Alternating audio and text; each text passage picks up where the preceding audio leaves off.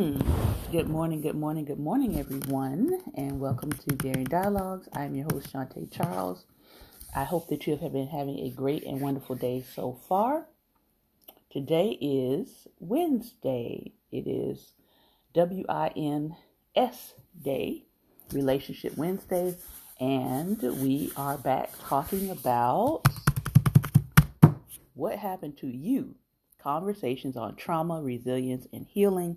And we are reading from Dr. Bruce Perry's book, along with his conversation with Oprah Winfrey.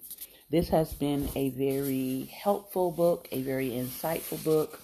I have been recommending it to people, especially people who are dealing with childhood trauma, the aftermath of childhood trauma, and it has really been helping them. It's for some people, it took them a long time to get the book and pick it up, but they are finally in and reading it, and I'm excited about that. We are about halfway through this book. We've actually been sort of taking our time with it, but as this is the start of 2023, I want to just first ask you, how are you doing? And are you okay? And did you make it through the holiday season without getting into any setbacks in your mindset, any setbacks in terms of your relationships? Were you able to, over the holiday season, repair some relationships? Were you able to get some closure in some of your relationships? Were you able to establish new connections with old people in your life? I noticed that a lot of people this year said, hey, I'm not going to that party this year. I'm not going to that family, gathering. I'm going to sit this one out. I'm going to be at home reading a good book, curled up with a blanket, sipping me some, coffee or hot cocoa, whatever it was. I saw a lot of people saying, you know what, this holiday season, I'm going to choose me. I'm going to choose my peace. And so I did see a lot of that. But I also saw lots of people gathering with their immediate family. So whatever side you were on, as long as you were doing what was healthy and helpful for you, I applaud that. As long as you stayed out of the drama and you stayed out of the fray, I applaud that. The other thing I want to talk about really quickly is building relationships through the avenue of social media. I will say for myself, I've had an opportunity to build some pretty genuine connections here through social media. And what do I mean by that? Genuine connections. That I'm not just, talking into a screen, but I'm also taking those relationships that I'm making here online, and I'm doing FaceTime with people. I'm talking with people, getting to know them outside of this little box. And so I want to encourage people this year that when you see yourself really making a good connection with someone through social media, you are, tending to resonate with what it is that they're saying or what it is that they're sharing. They're inspiring, they're encouraging, they're uplifting. See this year if you can go that extra step to say, hey, can we do a Zoom meetup? Can we do a Google Meet meetup? Can we do, a FaceTime or something of that nature, just so I can get to know you a little bit better outside of, the 160 characters on Twitter or, the reels that you post on social media. So I encourage people to this year just think about 2 to 3 people that you want to connect with on a more real, impactful level. I think that's going to be important in terms of building relationships this year and building partnerships. I also want to encourage you, especially Black content creators, those of you who are in the social media space, I want to encourage you to be yourself. There is nothing that will make me scroll past someone's content faster than me closing my eyes and all I hear is a white man talking to me, but it's not a white man. And what do I mean by that? I mean that a lot of you are masking on social media. And if you don't know what masking is, I'll put it this way. This is my normal, regular talking voice. If you meet me offline, this is how I speak. This is how I talk. I think I have a witness down here in the comments, okay? This is how I sound outside of the box, outside of the podcast. This is my real voice. But if I began to talk to you like this and said, hey, everybody, like, oh my God, this is a wonderful day. I hope everybody is like really doing fine. Please stop doing that. I beg of you. This year, I want you to come into your own voice.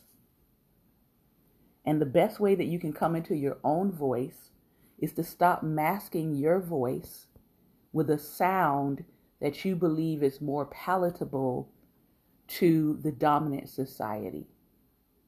Because literally, that is what I see happening.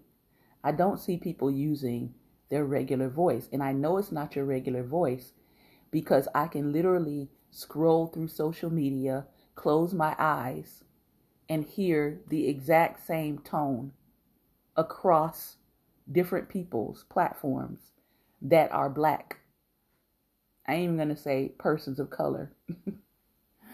So I know it's not your tone. I know you're masking what your real tone is.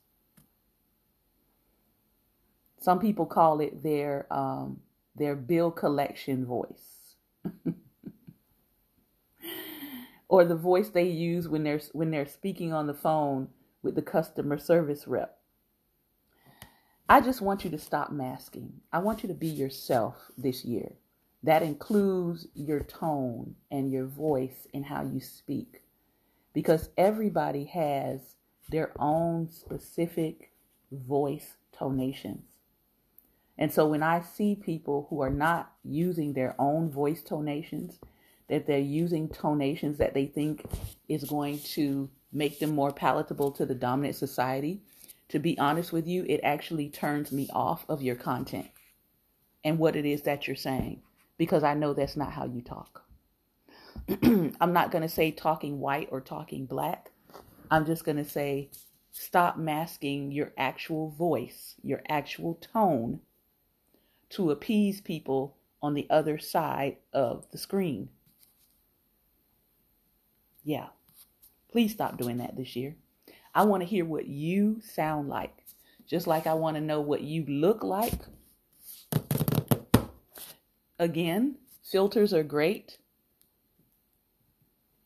If that's part of your persona to use filters all the time, okay. But at some point, can we see you and can we hear you to this year?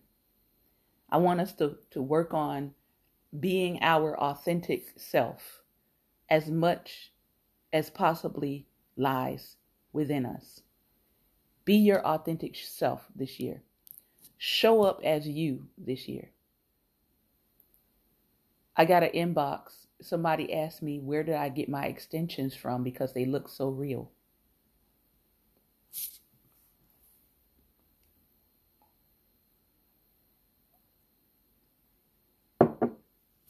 These are not extensions.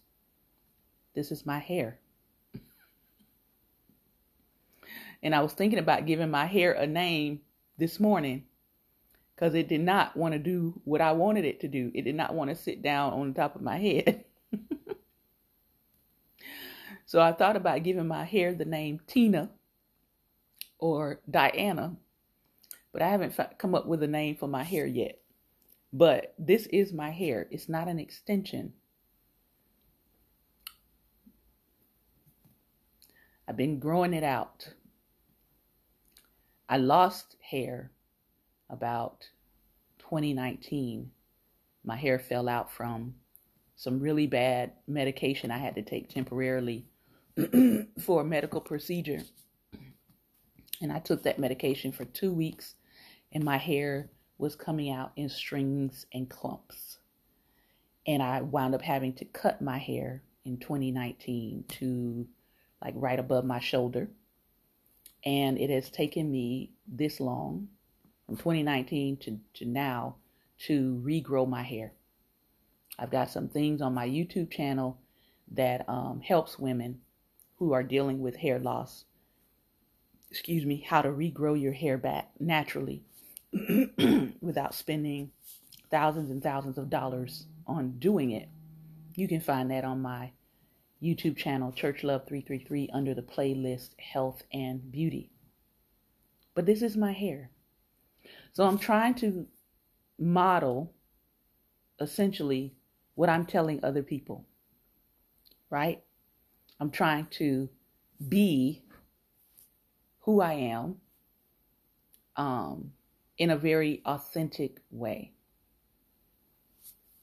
I don't come on here fancy.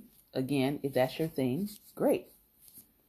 But I encourage you this year to work on being your authentic self. And if extensions are a part of your authentic self, how you want to present yourself, that's fine. But yeah, I get asked every now and then about my hair extensions, and they're not extensions. All right, so let's talk. We're back in What Happened to You? Conversations on Trauma, Resilience, and Healing by Dr. Bruce Perry in conversation with Oprah Winfrey.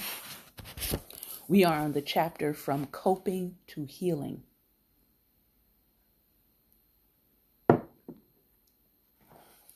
And they began to have this interesting conversation about daydreaming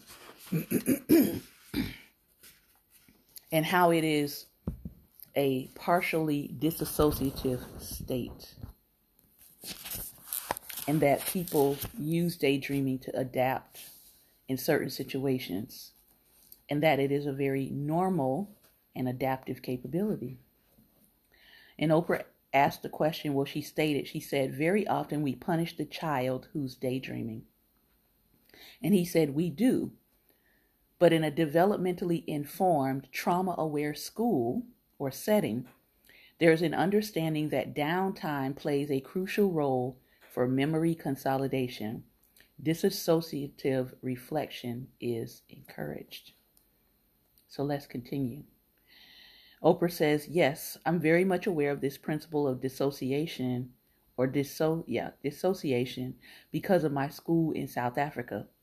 The girls there are brilliant. You've met many of them, but they come from challenged, traumatized backgrounds, and we had to train our teachers to understand that daydreaming or disassociation is actually good for them. It's an expected coping mechanism when you're raised in an environment where there's inescapable chaos and minimal support or other ways to keep yourself regulated. You need to be able to shut yourself down. You need to dissociate from that environment and its intensity in order to survive. Exactly. Dissociation as a coping mechanism will happen more commonly when the individual feels that a threatening situation is inescapable. If you're a child and your family has a lot of conflict, you don't have many options. You can't say, hey, I'm moving out. Very young children can't fight or flee. They have to stay. At what point does dissociation as a coping mechanism become dissociative disorder, where the child increasingly takes herself or himself into their inner world? Well, you nailed it earlier when you talked about the infant with the disengaged parent. Remember that a pattern of stress that is unpredictable, uncontrollable, and prolonged will sensitize the stress response system. And if dissociation is your preferred mode of stress adaptation for long periods of time, when you're young, you end up with a sensitized response to any challenge. The dissociative response is overactive and overly reactive. Some of the young women at Aulag, for example, after growing up in chaos and threat as young girls, would dissociate in the face of any challenge, when faced with any discomfort whatsoever. I think this part of our discussion is going to be helpful to a lot of people who wonder why they tend to check out. Why can't I stay in the game when things get challenging? It's because your brain has been trained to dissociate when things become uncomfortable or feel like a threat to you. Even if a math test isn't as big a threat as someone who wants to harm you, your dissociative response may be so overly reactive that your response to the math test is to shut down. Exactly. But the response is not always a complete shutdown. As we have discussed before, the dissociative response to challenges and threats happens on a continuum. For individuals who tend to have a dissociative response to stress, the first stage in the continuum is avoidance. These people don't want conflict. They want to be invisible. They avoid eye contact. They don't volunteer. They stay quiet in discussions. If they can't be invisible and somebody confronts them, what do you think? They shift to compliance, but it's a hollow compliance. They answer what they think the other person wants to hear, but they're not engaged in the exchange. Exactly. This is one of the most challenging parts of working with children who have had developmental trauma. And it isn't just children. I have seen this behavior in adults. I remember a show we did years ago with Gary Zukov, where a woman explained that after experiencing early sexual abuse, she would sabotage her adult relationships, whether they were happy or not, by removing herself emotionally. She dissociated even though she said she cared deeply about her partner. She'd go through the motions of being in the relationship, or compliance, as you say. It was a hollow compliance. She wasn't really there.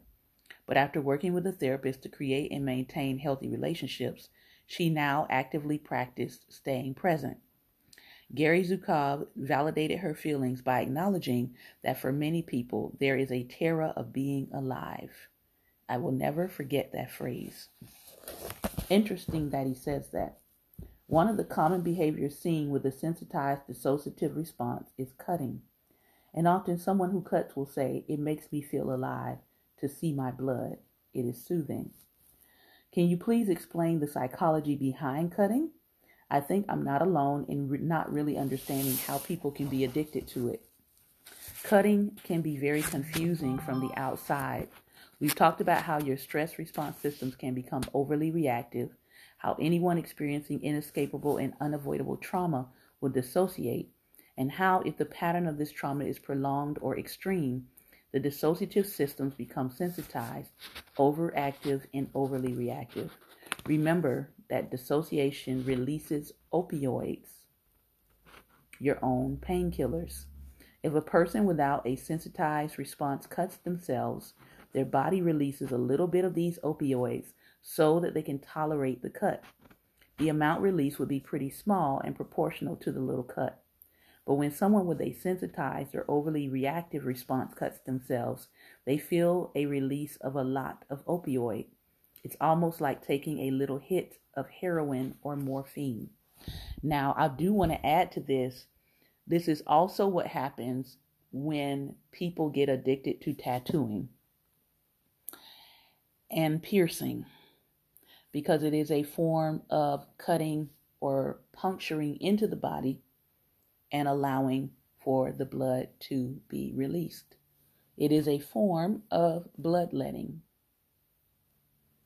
And that's why people say, be careful about the whole process of tattooing, because you can get addicted to it and want more and more and more, because what you are sometimes doing, as he said, if you already have an overly reactive or overly sensitized stress response, you're getting this little hit of opioid when you do it.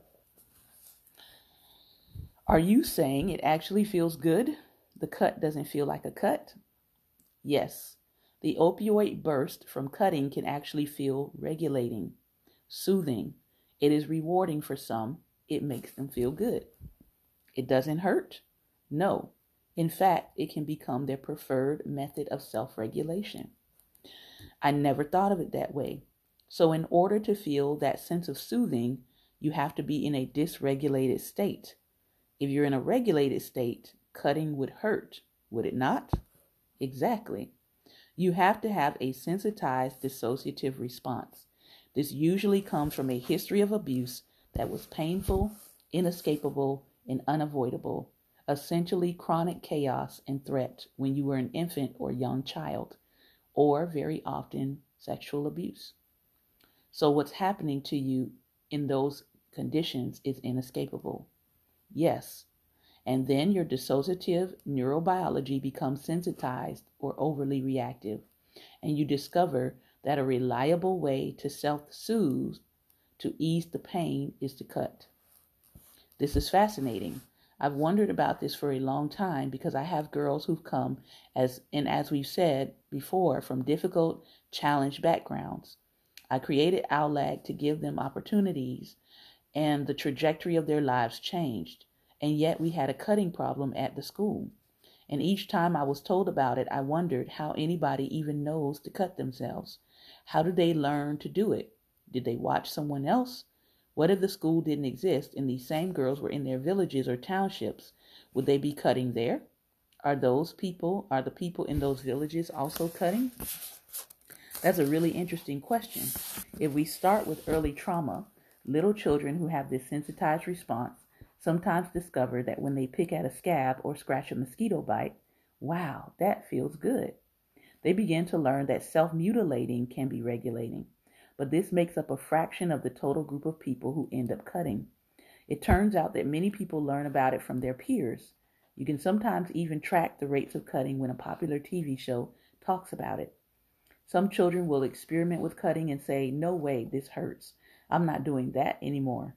And others will say, wow, that's good. Just like drugs. A percentage of high school students will experiment with a drug, but only 18 or 20% will end up having trouble with recurrent use. And if you look at the people who go back and use again and again and again, very high percentages of them are the ones who have had developmental adversities. Among the children who don't go back, fewer have had developmental adversities. Drugs are a different form of regulation for some people who've experienced trauma. So true. There are different maladaptive forms of self-regulation, but all of them tie into the same basic neurobiology of the stress and reward system. Some children rock and bang their heads against a wall, for example. Yes, I've seen that. It has the same effect. And other children will discover that pulling out their hair or their eyebrows gives a little bit of an opiate burst. This is so important to understand. I did not realize how this is all tied together. Children will find a way to soothe. Making yourself throw up can also cause that opioid burst. There are eating disorders related to self-soothing, but not to body image. It's a maladaptive form of soothing. This is fascinating, but these behaviors are somewhat extreme. Are there more common coping behaviors? Absolutely. They can develop into personality characteristics that are first not easy to recognize, but may affect how people either avoid or step right into a troublesome situation or interact with challenging people. I mentioned earlier that for so much of my life, one of my major personality characteristics was being a people pleaser. It affected everything: my weight, my health, my businesses, my relationships. When you're a victim of abuse and you're taught to be quiet about it, you end up always wanting to please people because you've learned that speaking up will result in punishment. You don't have a concept of how to say no, Oprah says. People-pleasing is a classic coping mechanism that is part of the compliant behavior seen with dissociation. But again, it's important to remember that dissociation and self-regulating behaviors that are dissociative are not all bad. The capacity to control your capabilities is very powerful. It allows people to be good at reflective cognition. It allows people to have intense focus on a specific task. Hypnosis or flow or being in the zone, all of these are examples of the trance state that dissociation allows. People who learn to control when and how they go into a trance state have a gift. I can guarantee you, Oprah, that you're really good at dissociating. It's one of your superpowers. Is it? Absolutely. Let's start with how you love reading. Oh, yes, that's true. Books for me have always been a way to escape. They were my path to personal freedom. I actually learned to read at the age of 3, and once I did, I quickly learned that there was a whole world beyond my grandmother's farm in Mississippi. Right, and you are clearly reflective. Very much so. And you can go to places in your head and imagine things in the future in ways that a lot of people have a hard time doing. That's dissociation. It's healthy, healing, and productive. This is why people need to be careful about labeling dissociation as a pathology, as a strictly negative behavior. It can be an incredible strength. But for you, at times, it sounds as if your dissociative adaptations led you to being compliant. You were trying to give people what they wanted. Yes, people pleasing. That was your default. Stay under the radar, do what's asked of you, don't give anyone a reason to be angry, just give people what they want. 100%. Just give people what they want. But over time, you have changed. You dosed yourself away from that overly compliant behavior. You often use the term intention, and when you say it, I think controllable. Your life is busy, full of challenges and demands, yet you take that set of stressors and you use boundaries and intention to make the pattern of your life stress more predictable, controllable, and moderate. That is a healing and resilience building pattern of stress activation.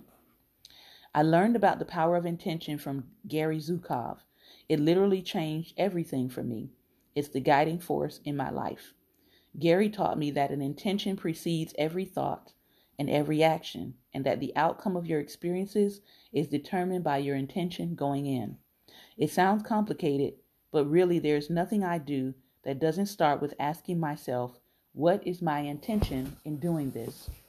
Once I got that, I started to make my decisions based on what I intended, not just on what someone else wanted me to do or what I thought would please them.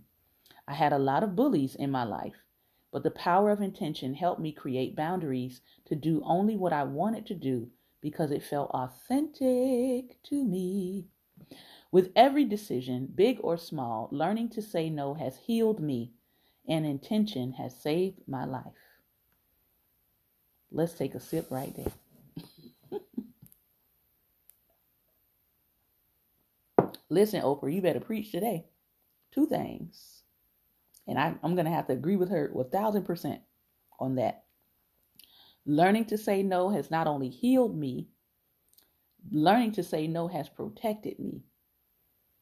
Learning to say no has exposed people I needed to say no to anyway because of how they reacted to a no. But I never would have found out their intention had I not told them no. So yeah, learning to say no has healed me, and intention has saved my life as well. She says, but speaking of decisions and choices, I want to turn to a question that baffles so many of us. Why is it that people who are victims of trauma are so often drawn to abusive relationships? We're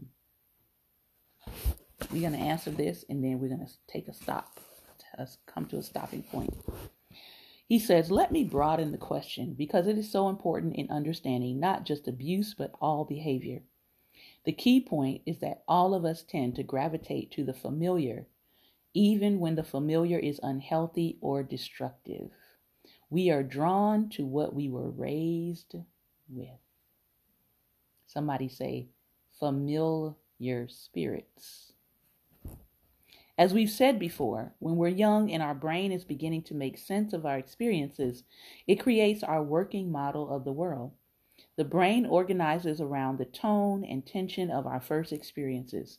So if early on you have safe, nurturing care, you think that people are inherently good. And, as we also talked about earlier, this worldview makes you project goodness onto the people you meet. And that projection of goodness elicits good things in return. But if as a child you've experienced chaos, threat, or trauma, your brain organizes according to a view that the world is not safe and people cannot be trusted. Think about James. He didn't feel safe when he was close to people. Intimacy made him feel threatened. Here is the confusing part. James felt most comfortable when the world was in line with his worldview. Being rejected or treated poorly validated his worldview. The most destabilizing thing for anyone is to have their core beliefs challenged. As psychologist Virginia Satir puts it, we feel better with the certainty of misery than the misery of uncertainty. Ooh-wee. Good or bad, we are attracted to things that are familiar. So if you come from an abusive background, you might be in a relationship with someone who is abusive because it's familiar. Yes, in fact, if you get into a relationship with somebody who's not treating you poorly, you may find yourself feeling increasingly uncomfortable. I don't know how many women need to hear this part. And then unconsciously, your mind might seek a predictable response. You may try to provoke a bit of response. Maybe I'll do X and it'll tick them off. If this elicits the behavior you're most familiar with, them getting angry or treating you poorly, it can actually be validating. The worldview has been confirmed. Even though it's the result, and the result is chaos and conflict, it's comforting in the sense that it's familiar, especially if your worldview is blank ain't ish. My words. So if you already feel that is your worldview, and you get into a relationship, you're going to keep poking and prodding until that worldview of whether it's men, whether it's women, whether it's black men, whether it's black women, you're going to keep poking until that worldview gets validated.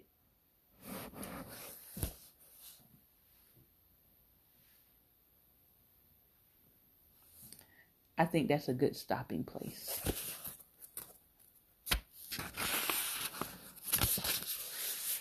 Next Wednesday, we'll be back in From Coping to Healing. We've got a few more pages, and then we're going to move into post-traumatic wisdom. Are you enjoying this read? I know I am. I hope some green lights are going off. I hope some green flags are going off. I hope some red flags are being exposed and revealed as we read through this book. I encourage you to get it. What happened to you? Conversations on trauma, resilience, and healing. Now, let's open up for some conversation. If you have been listening by Anchor, I want to thank you for your time and attention. I want you to consider two things today. Consider what ways that you've been dissociating in a healthy fashion, and what ways you might be dissociating in an unhealthy fashion. Consider whether or not the things that you're doing in your life are leading you to confirm a worldview that actually needs to be healed and dealt with, or if you are confirming a worldview that is a healthy one. I want to thank you again for your time and attention, and I look forward to being with you again on tomorrow for Thinking Thursday.